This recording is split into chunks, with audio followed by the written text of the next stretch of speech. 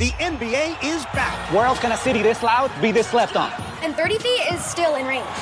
Where else is history still in the making? The NBA, only here. Season begins December 22nd on ABC, ESPN, TNT, and NBA TV.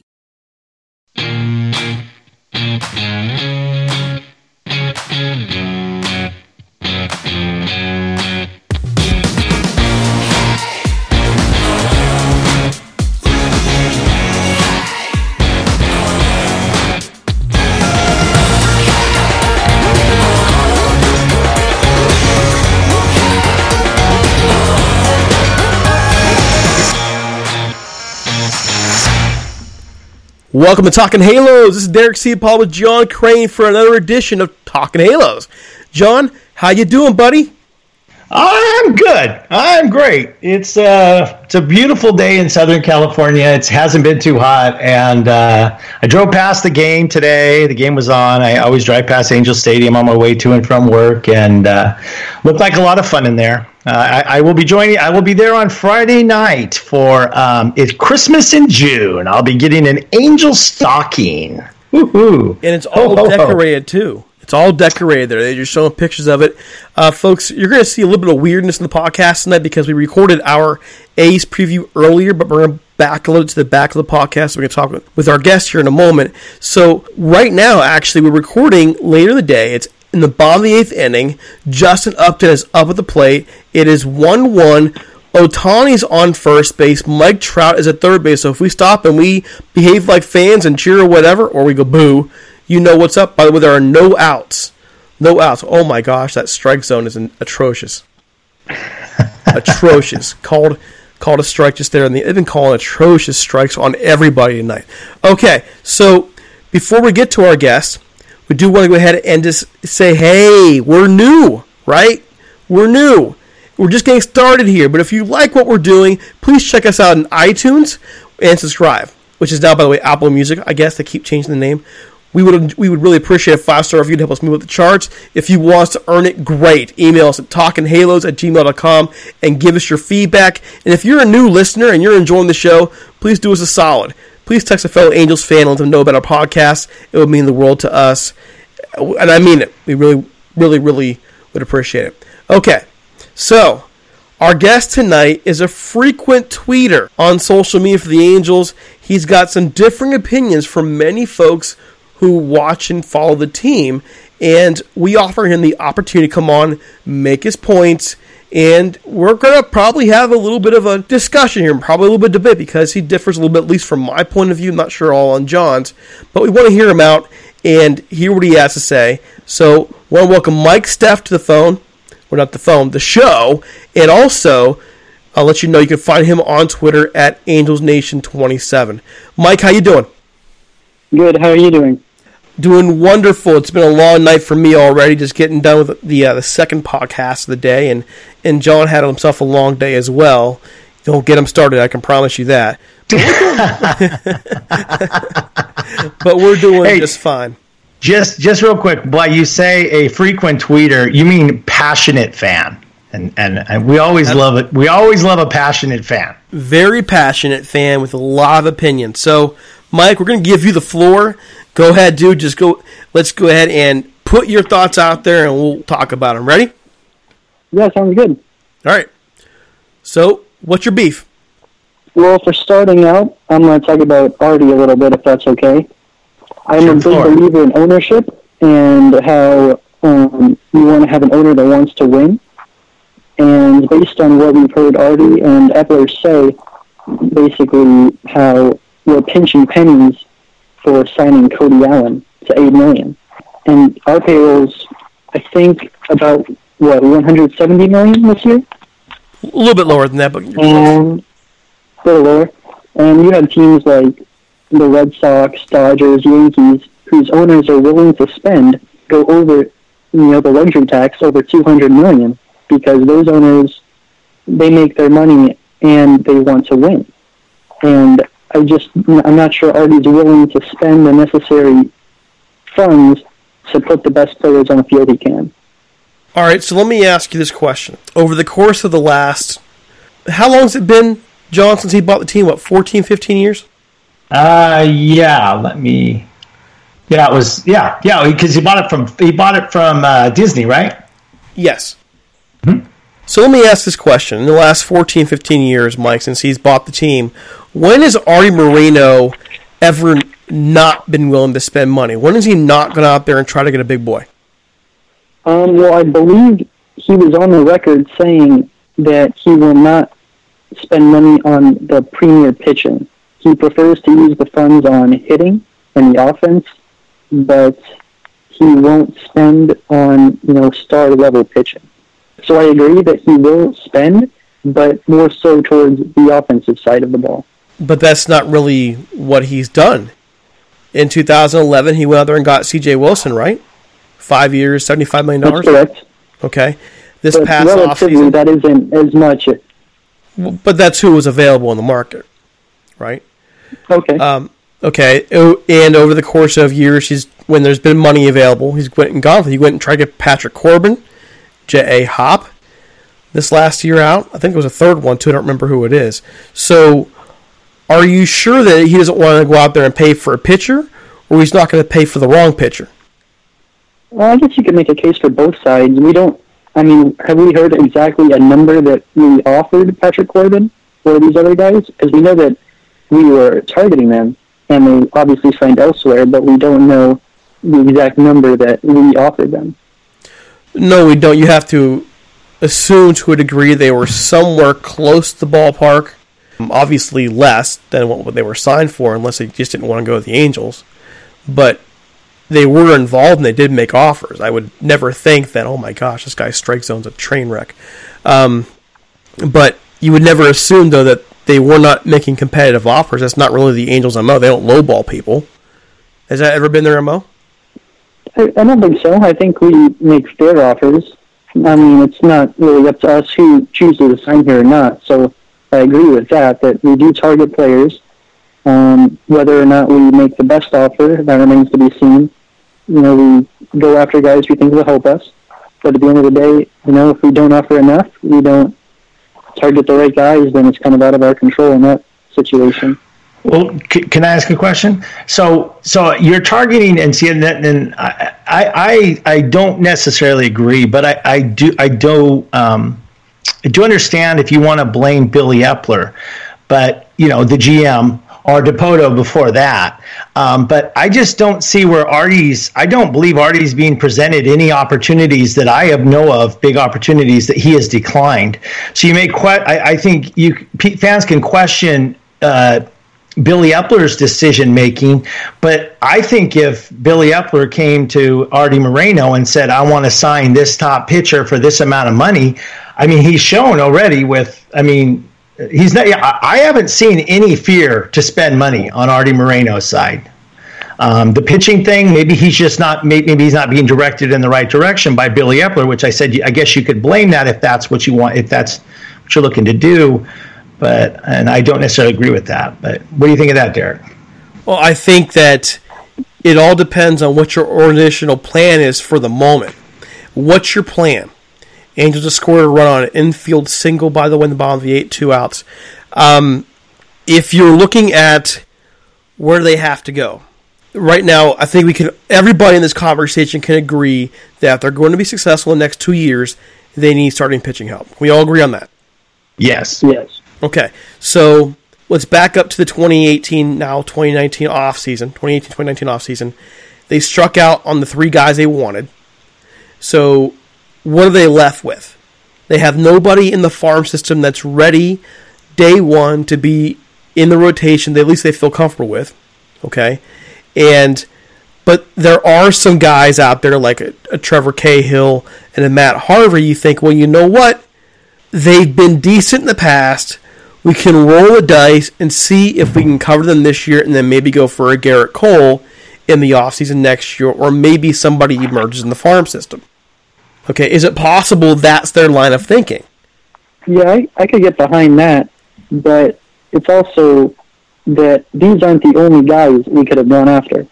Like the Astros, I believe they Wade Miley. He's having a great season, about $3.5 million on a 1-year deal, and the Rays gave Charlie Morton, I believe, 2 years, $30 million, and his ERA was in the low twos. Holy crap. Just want to pause again. Justin Bour, the 3-run home run. It's 5-1 Angels over the Reds. That's his second home run of the night. Sorry, Mike, go ahead and continue. Oh, yeah, so I agree that, 1-year deals when you don't know who you want is fine, but, you can also sign these other guys to 1-year deals who, I agree that Trevor Cahill, we didn't expect him to be this bad, but Matt Harvey was coming off a down year, and $11 million was probably an overpay. I think we can agree on that. You could. But a space filler. But he was an option, a 1-year option that they took. We needed actual people to walk out to the mound. Well, I think what he's trying to say is, though, you have guys who are performing better in other places, and you got them cheaper, so why didn't you go after them? And I think the answer to that is, do they fit the style of baseball the Angels are playing, and also, do they fit the ballpark?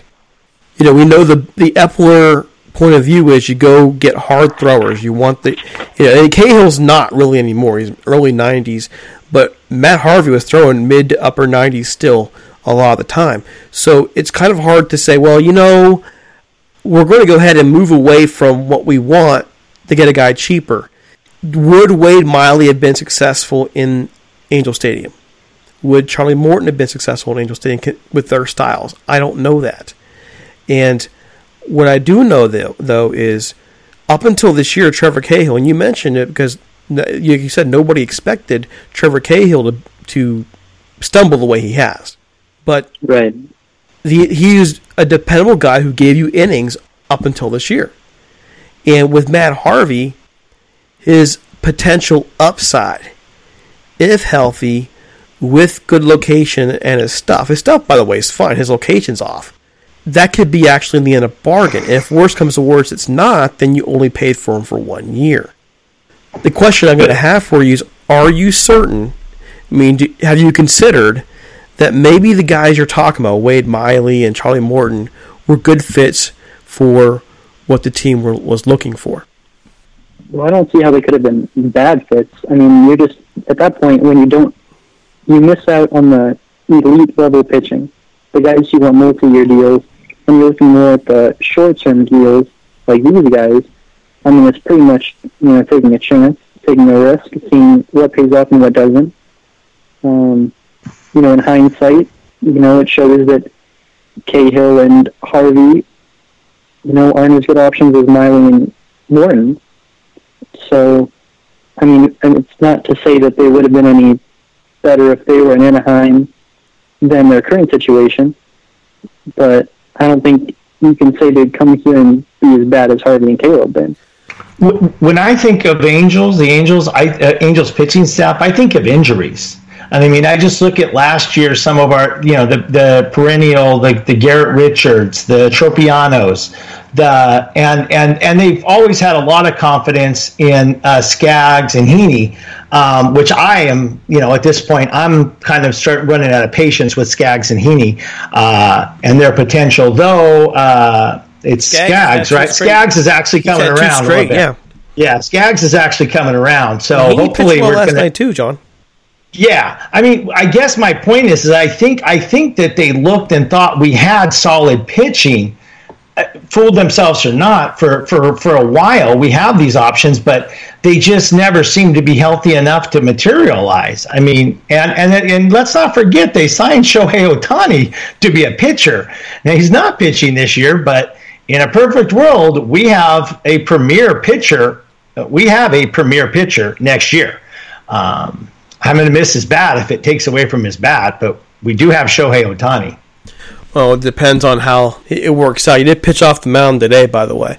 I look at this and go, I wish I could be a fly in the wall of Billy Epler's office when they're evaluating pitchers. It would really help us get some sort of knowledge in terms of what his thinking is when it comes to pitching. I can say this. Even if he was wrong to sign these guys, the intelligent thing to do was to keep them short term. That's what he did. And so I have a hard time criticizing him for that when he had enough foresight to say, hey, yeah, we're going to roll the dice on these guys.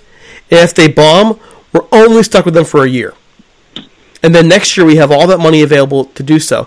And going back, Mike, you mentioned the fact that, hey, they have the money and they're not, you don't feel like Ari's willing to spend the money. Well, how do you know they're not willing to spend the money next year?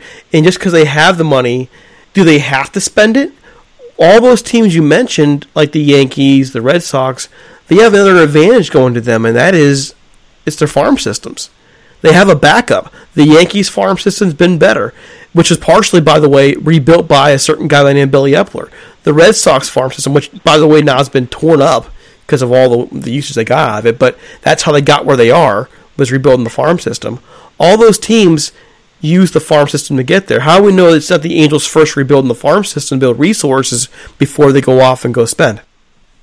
Yeah, I agree that, obviously it's important to build up the farm system. I believe last I checked, it was pre-draft. The Angels are about 15th ranked. Is that about right? It ranged from, we saw them as high as 10 and down to 15. I think post-draft, with Canning coming up and Suarez coming up and losing their eligibility, they're down to, I think, to around 21. But that's because these guys all graduated. Right. And again, I'm going to bring this because I brought it up before. Everything, a free agent is a hit and miss. I mean, the Dodgers gave 3 years to Joe Kelly, and they're on the hook for it right now. And right now, it's not looking like it's going to pay off. We at least can wipe our brow and say these were 1-year contracts we gave to these pitchers, and give us a fresh start. Also, I just want to ask you too: did you get to hear our interview, Derek's interview with Maria Torres? No, I don't think I heard that. Yeah, she's the LA Times beat writer, and she basically, I mean, you should hear it, but her basic point is just because we have money under the cap doesn't necessarily mean that we have money to spend, or that we should just spend it to fill out the cap. And really, that was probably your biggest point. Just because you're under the cap doesn't mean you have to spend to fill up to the cap. And maybe there's longer term plans for maybe next season when we could potentially, I don't think we were coming to this season. I don't think you were expecting. I wasn't expecting a World Series this year, but a building process. I think the greater frustration though is, like Mike's mentioned on Twitter, this is a team that's won, and after a while the expectations are up. You expect to win. This team's been in the playoffs once in 8 years now. One time. Mike Trout's been in the playoffs one time in his career. And so I can understand the frustration. Angels win 5-1.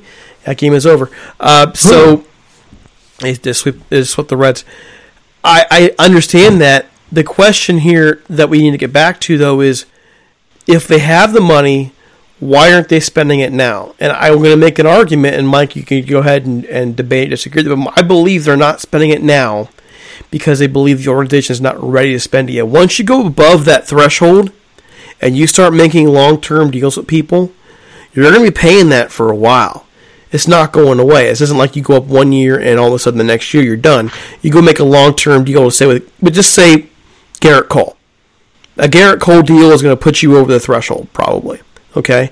You're going to be there 6-7 years, at the very least 2 or 3 years, until for when Pujols leaves. So my thinking in terms of, and this, I'm kind of echoing what I've picked up from talking with the Orange County Register's Jeff Fletcher, the Athletics, Fabian Ardaya, and Maria Torres, and we're talking to Maria again later this week, is that they are building things up internally first, and then when they're ready, they're going to do what everybody else does, which is spend. Basically, you go up there and you get yourself ready, and then come time, you go get that guy who gets you over the edge.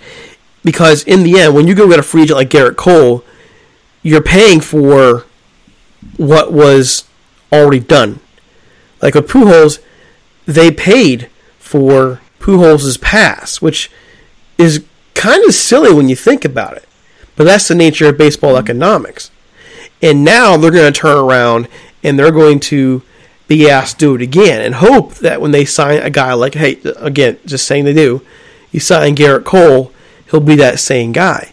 So you have to be ready organizationally to start making those moves because you're going to be in that financial, I want to say, you're going to be in that financial hole for a while. Mm-hmm. And that's where I think where my disagreement. Mike, I've seen you make two cases. I've seen you make the case of why aren't they spending more, and I've also seen you argue they need to tear down. And I don't know that either one's the answer. So, what is your case for each, and why do you believe at this point that Epler doesn't really know what he's doing? Because I've seen you say that. Well, for my criticisms with Epler, it's always been at the major league level, because he signed in after the 2015 season, I believe, and best pitcher he's brought in was definitely Ohtani. Like we can agree that he did a great job bringing him to Anaheim, but besides that, he hasn't really done much at the major league level to bring in any elite pitching. Like, the farm system has improved a lot.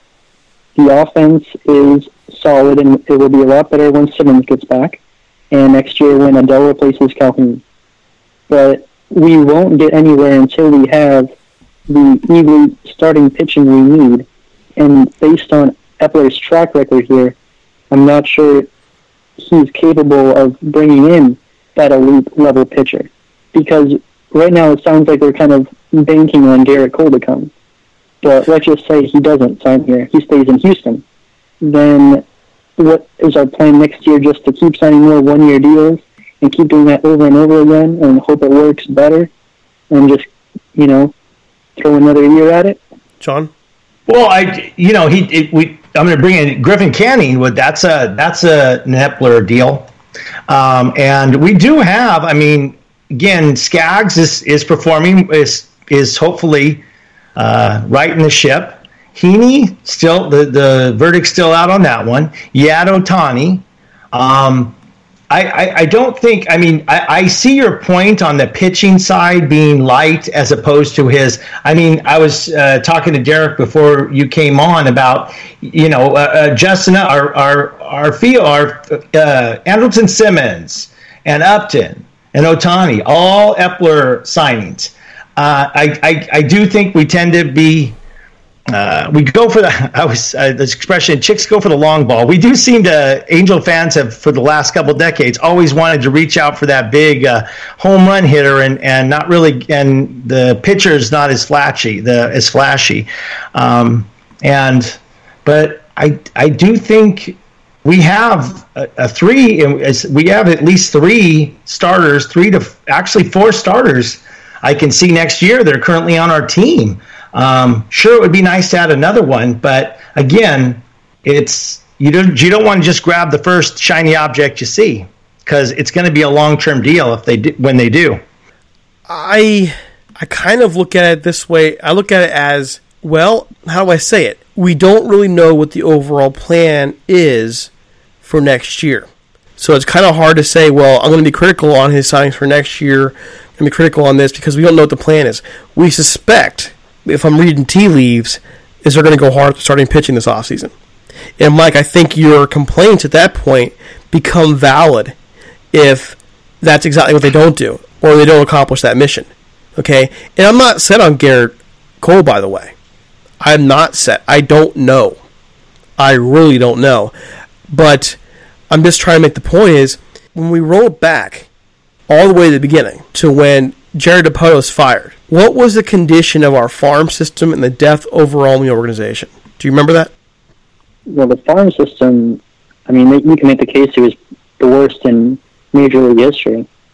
Like, he completely tore it down to try to bring in win-now pieces. You mean DePoto. Okay, yeah. So that's fair, right? Right. Okay. So in that respect, then we know the organization was totally shredded from top to bottom, and all they really had was a major league roster. So let's just say in 2016, 2015, this team is struggling, and there's a problem. Guess what? They're calling AA and AAA dudes up. They had no organizational depth whatsoever. They had nothing. And so I kind of think you've been hard on Epler because he had to rebuild everything, and the rebuild is still in progress. And this is where I disagree. I would tell you I don't believe he's been perfect. I believe he's made plenty of mistakes. I don't know how many mistakes, because, hey, we don't know the mentality behind, like you said, Wade Miley or anything like that. but he's done a great job with the farm system. And if we don't see something bearing fruit soon, that's when I would say, hey, dude, I'm going to fall more in line with what you're saying. I think we both said the other day, I mean, let's talk next season. If we're in the same situation next season with this pitching staff, I believe Derek and I both agreed we will be on board. We'll be as big a critic as anybody can be. And the other question, too, is I'm wondering if you got a chance to read, we discussed it a couple last week or the weekend, the Billy Epler interview.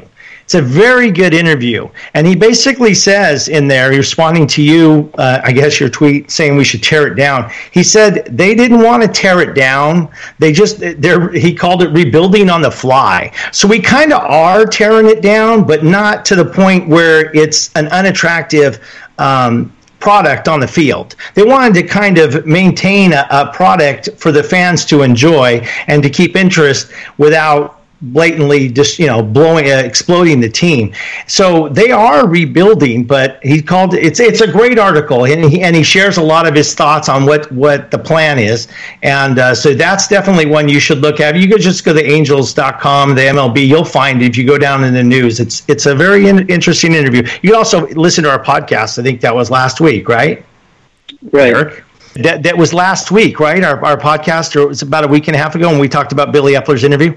Yeah, it was. About rebuilding on the fly. That gave me a lot of confidence because it echoed a lot of things that we're getting a lot of feedback on, because we're looking to next year at least for things to really start to get better. I am, at least.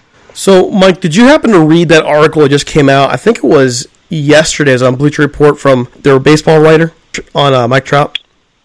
I believe I did read that one. Okay. One thing I noticed in that article was that he was heavily involved in the entire process of him re-signing, but he's also been involved with the future of the team, of scouting players and sending tips to Epler and so on and so forth. That's what I caught from it. The argument I would make is this. If Epler was doing the garbage job, if he was doing a bad job, and his plan for the future was not something he can sell, then why did Mike Trout re-sign with the team? Well, I see the point you're making, and I'm not trying to say that everything Epler has done since taking over has been bad. I'll give credit where credit's due, and criticize him when necessary. He did a good job building up the farm system. He brought in Ohtani.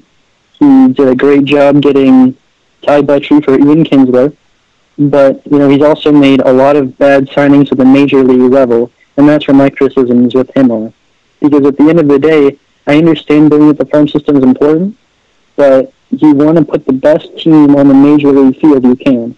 And while he does do a good job with the farm system, I'm not sure how much time, maybe 1 more year is fair to see where things are a year from now, but how much time you give him to see what players he can sign to help improve the team at the major league level.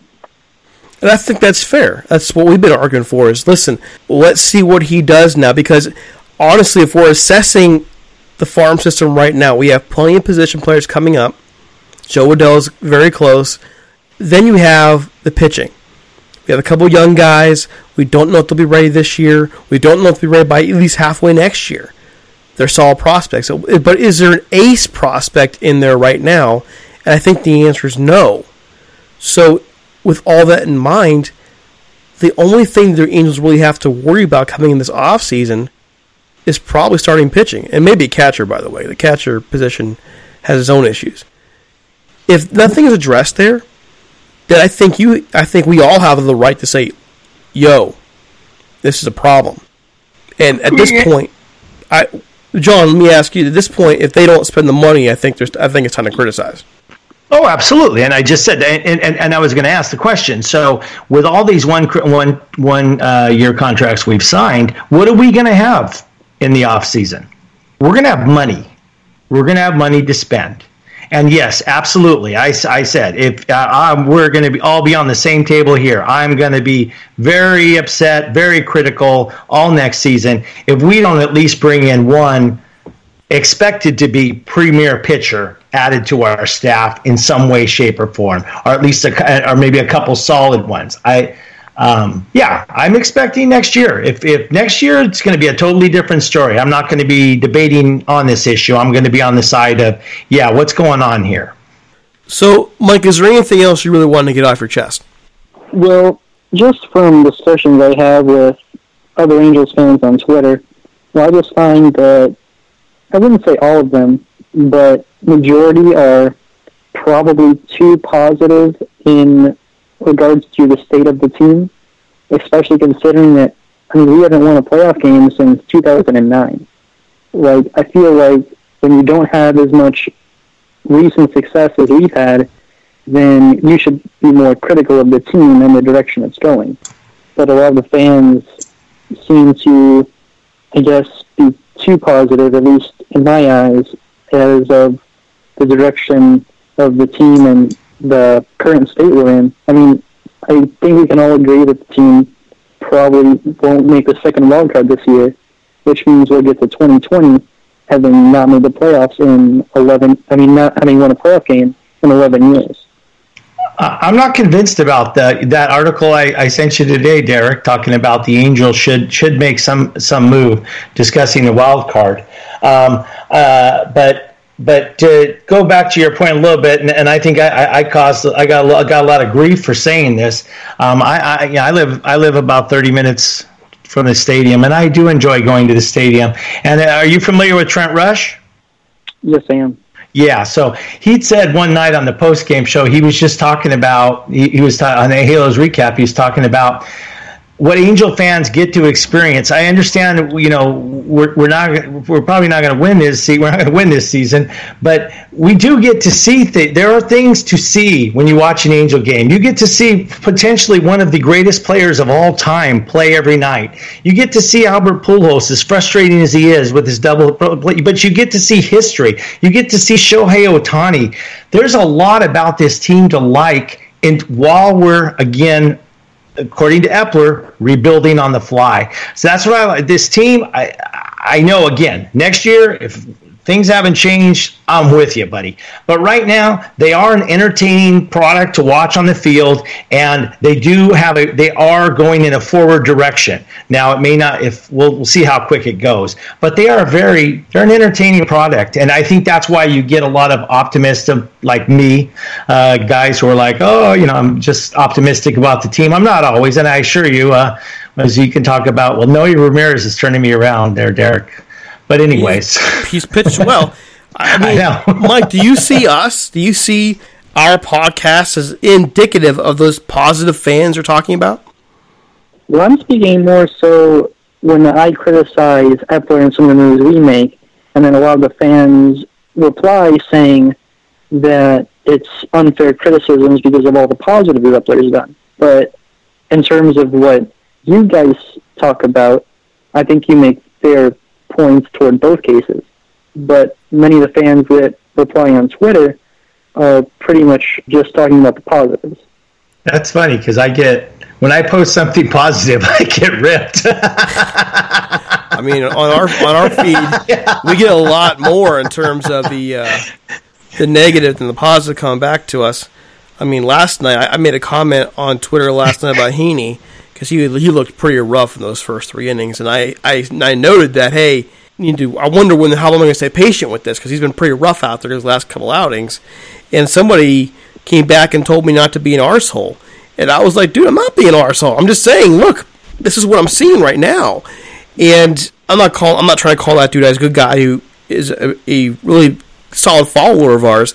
I'm just saying that the reactions sometimes are instant, sometimes they are pointed, but we mostly do get a lot of the negative back to us instead of positive. I guess the point I'm trying to make is in the end, though, I think it comes down to this. Can you see a vision of an overall plan for the direction of the team, or can you not? If you can see an overall direction and vision, then it's easier to get on board and look for the future.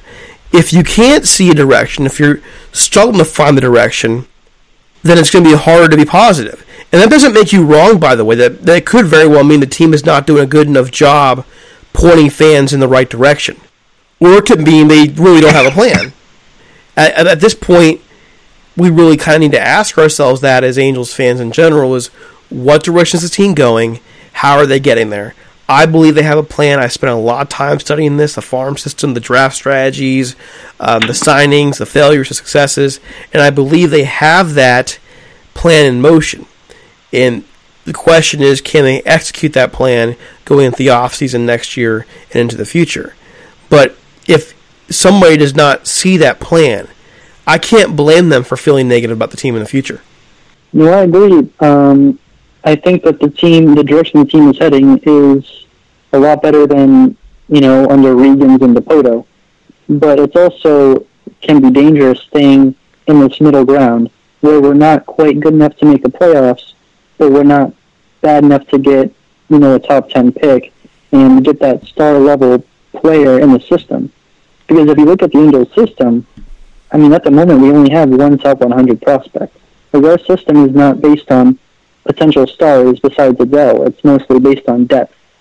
So, but let's also be fair there and note that the reason why we don't have top 100 is because we just had a couple guys graduate. That's fair. Canning, I agree with that. And probably Suarez. I guess I would point this out and say a lot of these guys are young too, and they may develop into stars. We've had guys drafted much lower. Remember, we could talk about Mike Trout being drafted 25th, but we can also go back and find guys who were 14, 15, 16, 18, 30th round picks who become stars. And one thing we've seen also the Angels farm system is they have been developing guys quickly, especially pitchers. Right. And I agree that, the farm system does have a lot of good pieces. Like, one guy we don't even talk about, I would say, is Matt Tice. It's just the potential he has. We're not sure how soon he will come up and contribute because Ohtani will need to be a DH. Pujols will be here 2 more years after this one, and he'll have to play first base. So there's not really that everyday role for someone like Matt Tice. And Brandon Marsh, who's one of our top prospects, there's not really any time in the outfield with me next year with Upton, Trout, and Adele. I think we can agree those will be the starting outfielders for the next, 3 years at least. So, there's a lot of guys we have in the system that are upper-tier prospects, but their pathway to playing time is blocked by current guys. And that's fair, and I would not be surprised to see if this team kind of falls in hard times in July if some of those guys get moved. You think so, John? Yeah, I think we talked because we talked about that the other day. Last week, I was referring to about how there's not a lot of openings that need to be filled. Potentially, Tommy La Stella. I don't know that we'll be able to afford to re-sign him after he's having his all-star season. But there's not a lot of holes for the prospects to fill at this point. We've got a solid outfield for the most part. Yeah. I was thinking if you have someone like say we do land like Garrett Cole in the offseason, and then you consider looking at someone like Marcus Stroman, if you can put a package together of guys that probably wouldn't see the field for us, like you started with maybe Brandon Marsh and, there's a couple other guys we could throw in there, maybe like a Rodriguez or a Berea, and go get a Marcus Stroman, they can be our number 2 or 3 starter, then it's more promising. So how many pitchers do you think that we need? You don't have to give me names. Just how many do you need to fill out our rotation? Well, I would say right now, the guys that I can depend on for next year would be Ohtani, Canning. You can probably put Suarez in there. And we can say Skaggs can have a spot if he keeps up his recent production. And we'll need a 6-man rotation because of Ohtani. So I would say we need to go out and sign 2 quality starters in the offseason, whether one free agent signing or one trade or vice versa. Or one develops as well. Right. Because there are a couple guys going up. I can see it. I'm guessing they'll probably go after 2, unless we see something from a couple of guys who are in AA right now, AAA. I think it's a fair thought. I think that's what I'm thinking as well, too. Probably looking at 2. Okay, but we are running out of time. Do you have any final thoughts for us before we go ahead and get to our A's preview? Not that I can think of. All right. So, Mike, can you let people know where they can find you on social media? So if you guys want to follow me on Twitter at AngelsNation_27, you can interact with my tweets and comment, and feel free to reply to my thoughts about the team and the direction under the ownership and the GM. Feel free to give me a follow. And thanks for listening to the interview. Hey, and if you want to hear any negative Epler talk, just come to the Talking Halos Twitter page. There's plenty of it on there. Look at our tweets and replies. Yeah. All right, folks. You'll get your fill. All right, so thanks again for coming on. We really appreciate it, and I guess we'll be talking to you again soon. I just followed you on Twitter. Thanks, Evan.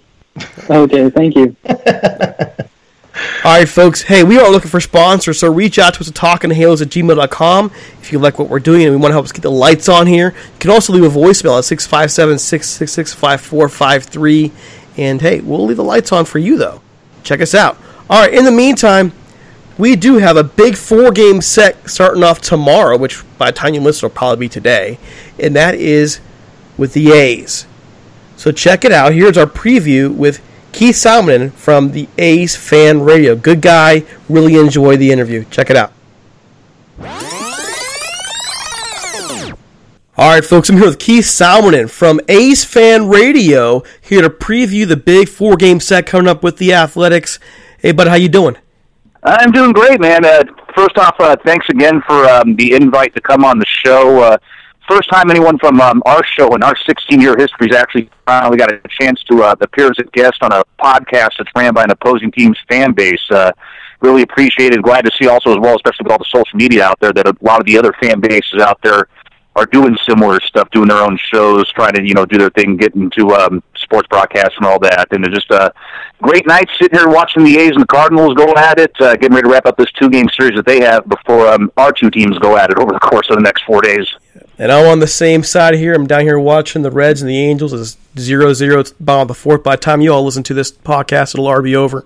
And the big thing for us, too, is you mentioned podcasts and baseball. When I do football as well, and it's so much easier to find football podcasts. Finding baseball podcasts, man, it takes some real work. It took a lot of digging to find yours. And overall, I think for what the sport offers, there is certainly not enough coverage for it out there, at least on the team level.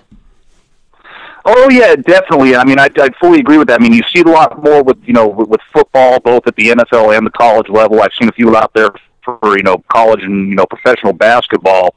But, yeah, it's up until the last couple of years, until we finally got the show back on Twitter, it was really, hard to find other stuff. And now as time slowly has gone on, like I mentioned before, I've seen other teams out there finally with their fans doing stuff. I've even seen stuff out there where there's just fans doing, just general coverage of the game all the way around, not just, dedicated to one specific team. And it's funny because our podcast is actually a spinoff of a football podcast my broadcasting mentors did, called Raider Fan Radio. So there's that football connection there as well. And they always were impressed by the fact, they always sat and wondered, how are people going to pull off doing a podcast centered around baseball? And they've always been impressed with what we've done here, and some of the other broadcasts for the other fans out there that are doing stuff that they've seen over the years as well.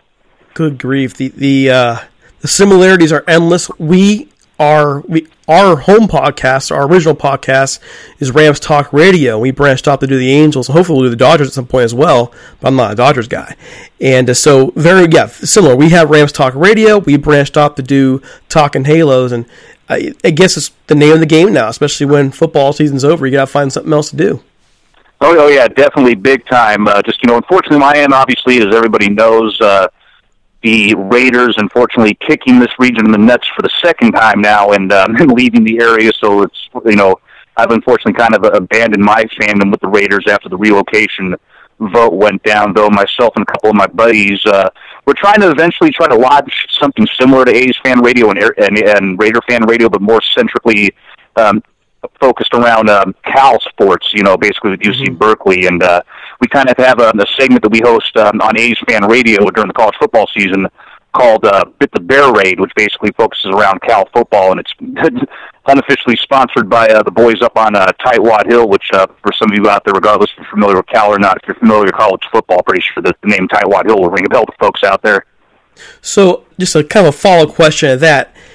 With the Raiders moving, I mean, just two questions really with it.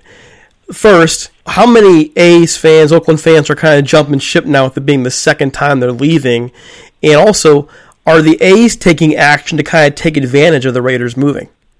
Well, pretty much from what I've seen, it's kind of been a split down the middle. You know, people jumping ship or they're going to still be loyal to the team. The majority of the folks I know, even the ones that weren't A's fans, that, you know, were Raider fans, or they're from the area, obviously, especially those that went through it twice, like my family has, or, you know, pretty much like, this is it, we're done.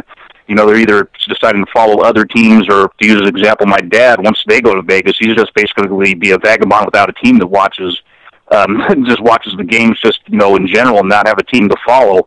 And there's people out there like me who have kind of basically abandoned the NFL completely altogether and have started following college football instead. You know, luckily for me, I started getting more into college football back in like the early 2000s.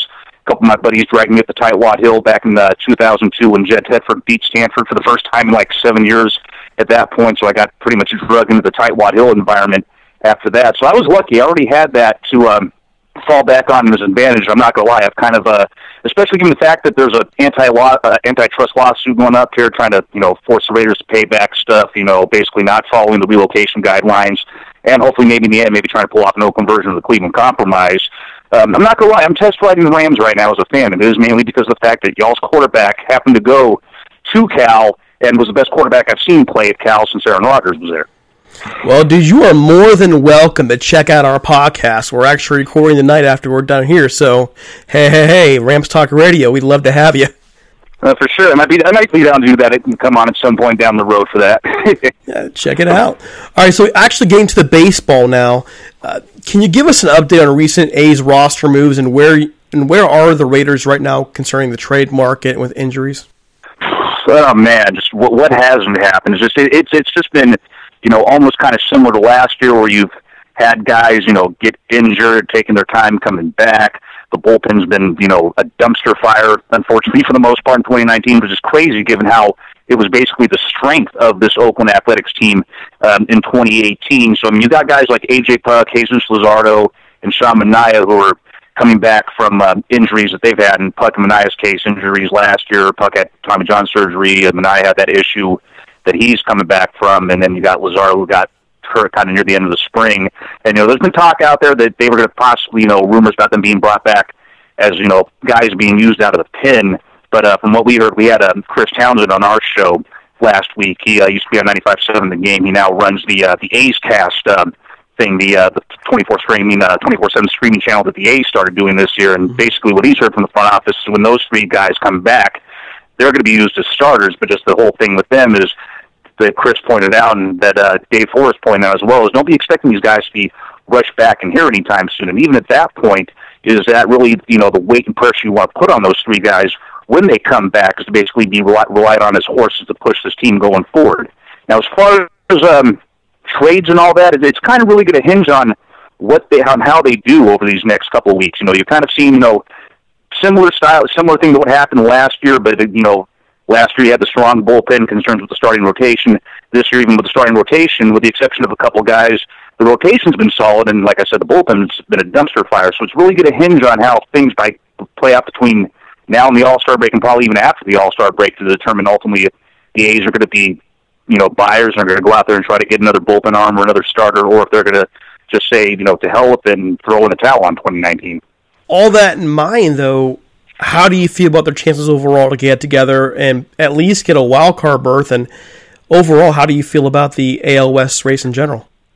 Well, I definitely feel that, you know, even with the adversity that they faced this year, and, you know, similar to last year, the chances are still, at least at this point in time, for me, I feel are good there for them to, you know, at least get one of the wild card berths. You know, it'd be nice to actually, you know, try to make a run at the division. The one advantage you have this year versus the last couple of years is the Houston Astros don't look as, you know, indestructible and unbeatable as they've had the last couple of years. They've gone through some adversity, some injuries, and some issues last couple weeks on their own that's kind of allowed the division to come back into play, not just for the A's, but some of the other teams in the division as well, with the exception of probably the Mariners, but I don't want to talk too much trash about the Mariners, because then if my homeboy who's a Seattle fan tunes into this, he might call me and start a bunch of stuff with me, but it's easily, the division's really still in play. I mean, last I checked, it's been a while since I looked at the standings. We were easily within 7-8 games, I want to say, so it's definitely playable. I still think for the division, depending on what's going on,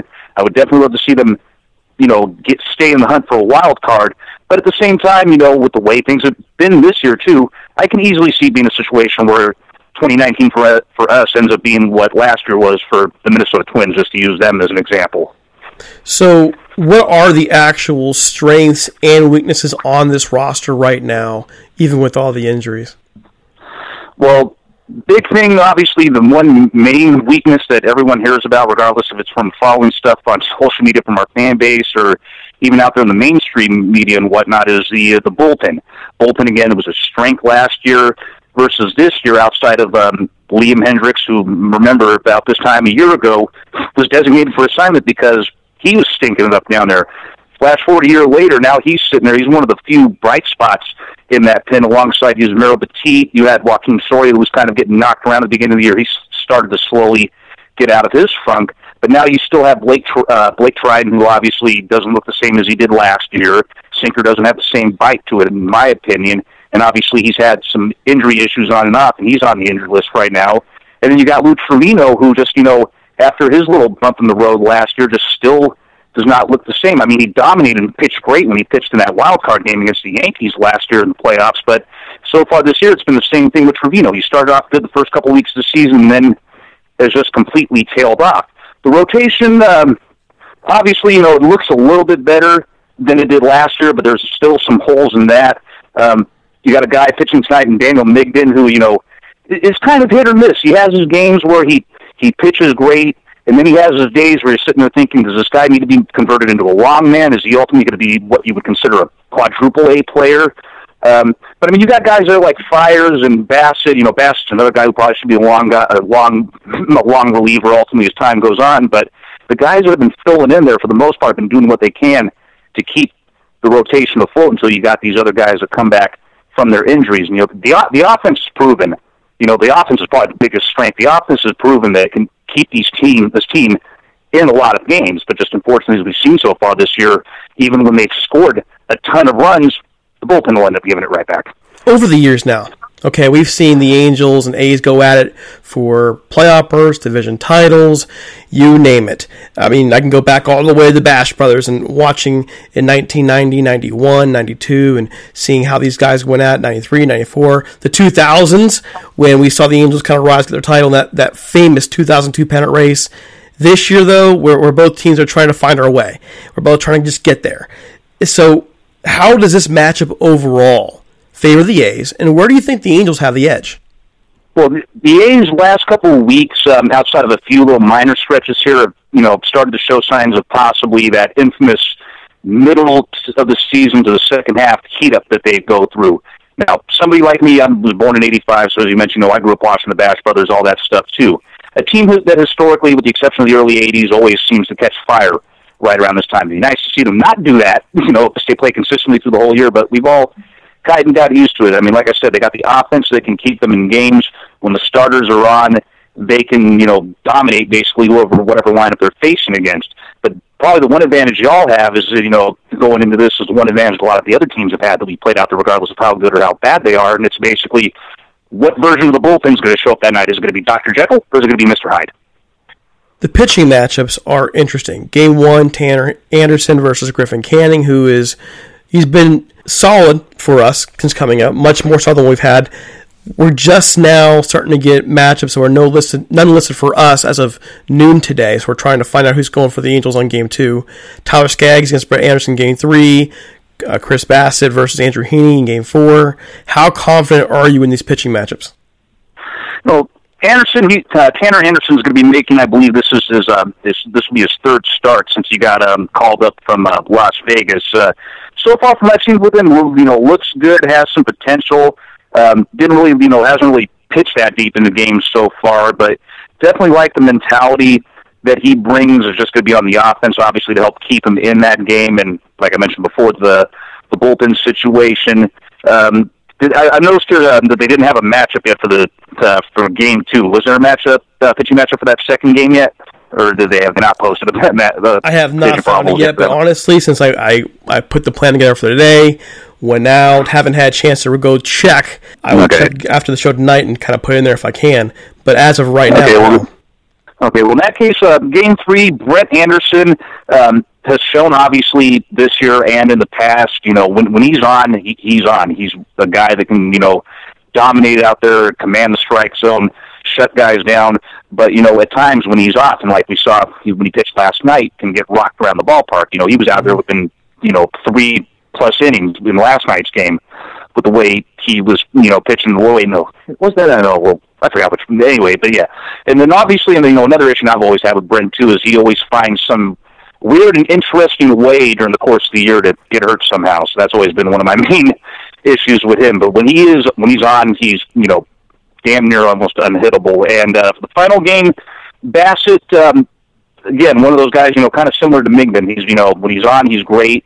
When he's not, it's the question of, should he be in the bullpen? Is he really, not meant to be around long term? And I think ultimately down the road, I think it's better, like I said earlier, to put Bassett in the bullpen, use him as a long guy. But given how injury-plagued the rotation is, you got basically, assemble it like a Rector set at this point. So pretty much my looking at it is, who we're throwing out there. I'm just hoping for a split pretty much at this point going into this series. You already answered my last question, make a prediction just for giggles, but what are your keys overall for the series? Keys for this series is obviously, starters do what they can to keep the Angels' offense from scoring. A's offense has just got to continue what it's been doing, smacking the ball out of the yard, get good key hitting situations. Defense has got to continue to stay strong, which is we've seen has been a lot better since Matt Olson came back. As we all saw earlier in the year, there were the issues with Jerks Profar having trouble throwing the ball, fielding the ball. To have seen that improve tremendously since Olson came back, and we already know how much of a stud over there on the corner that Matt Chapman is, even this early in his career. And like I said, the Dr. Jekyll and Mr. Hyde bullpen is just sooner or later has got to keep calm and lock things down at some point down the road. So those are going to be really much my keys to success in this 4-game series that's coming up between our teams. Well, just out of curiosity, is there help down the road for the A's bullpen if they can't hold it down? It's been real hard. I mean, you've had guys that they've been bringing, up and down from Vegas. You've got guys like Wendelken, who was just here, and they sent him down. You've got Ryan Dole, who's come up, and there's another guy, too, who's been good sometimes, but he's another one of those guys that's kind of showing that, might be your prototypical quadruple A pitcher. So that is going to be, it's really hard to really see somebody, down their AAA level at this point that seems to be a reliable fix. Otherwise, I think they would have been up here, a long time ago. So I think ultimately, especially if you're going to stay in the playoff race, even as the wild card race at this point, if you can't get the situation with what you got now to be fixed, then you may have to part, unfortunately, with some, prospect chips or whatever to get a couple arms down there for the stretch drive. All right, so Keith, can you tell our listeners where they can find you, find your podcast, everything? We broadcast our shows on Twitch TV. You can find us at twitch.tv/AsFanRadio. We normally broadcast on Thursdays from 8 to 10, unless, of course, obviously there's a night game like there is tomorrow. So tomorrow's show will be, it was going to be at 12, but it's now going to be at 2 p.m. tomorrow on twitch.tv/AsFanRadio. And then you can also find us online at our official website, AsFanRadio.com. Check us out on Facebook at Facebook.com/AsFanRadio. And finally, you can also find us on Twitter at A's_fan_radio. Well, listen, we just want to thank you so much for taking the time to come on with us. We really appreciate it. I know you're trying to watch the game, and anytime you can see your team play the Cardinals, one of the great teams in history, it's a big deal. So thanks again, and we really appreciate your time. For sure, man. Thank you again for having me on. You all take care and enjoy the rest of your night. You too. Take care now. All right, so I'm looking forward to the series. John, this could be a big part of the Angels season right now. If they can take at least 2 out of 4, hopefully 3 out of 4 here, it would be a big boost heading towards the All-Star break. I know with Cincinnati, But yeah, I mean, we have momentum now. We have momentum. We got players back at Andrelton Simmons. You can just smell him. He's there. He's down here in the San Bernardino. So he should be back. I would imagine sometime. You think next week? Maybe if not maybe sooner. Back in the Oakland series. Yeah. So I mean, we have a full roster. Do we have any major injuries right now that I'm forgetting about? Well, if you want to count Matt Harvey, that'd be about it. Okay, you can count him. Okay. We'll see. I know the A's have some injuries. Keith talks about that. So, we'll see. Also, don't forget, hey, vote for Tommy. Tommy LaStella. Vote for him. Well, vote for Mike Trout, too. Yeah, maybe. Who's that Trout guy? Yeah, I think he's got it. But, yeah, let's get Tommy in there. I agree. Jeez. Anybody whose last name has a Stella in it is good by my... Stella! Stella! Yeah, I mean... She's not home right now. I think she left me. All right.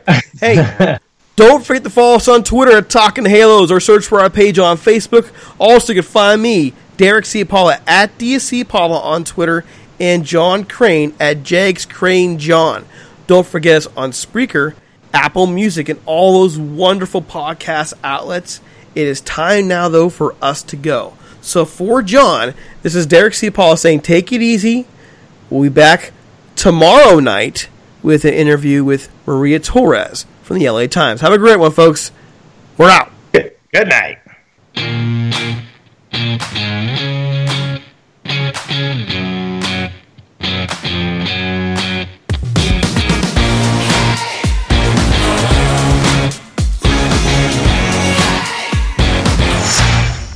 The NBA is back. Where else can you get this type of drama? Where else does history hang from the rafters? Jaylen Brown throws it down. Where else is your own city home to your biggest rival? The Battle of LA is real, people. And 30 feet is still in range. Curry knocks it. Where else can a city this loud be this slept on? Let's get it out of here. Where else is history still in the making? Oh, my goodness. Where else? The NBA, only here. Season begins December 22nd on ABC, ESPN, TNT, and NBA TV.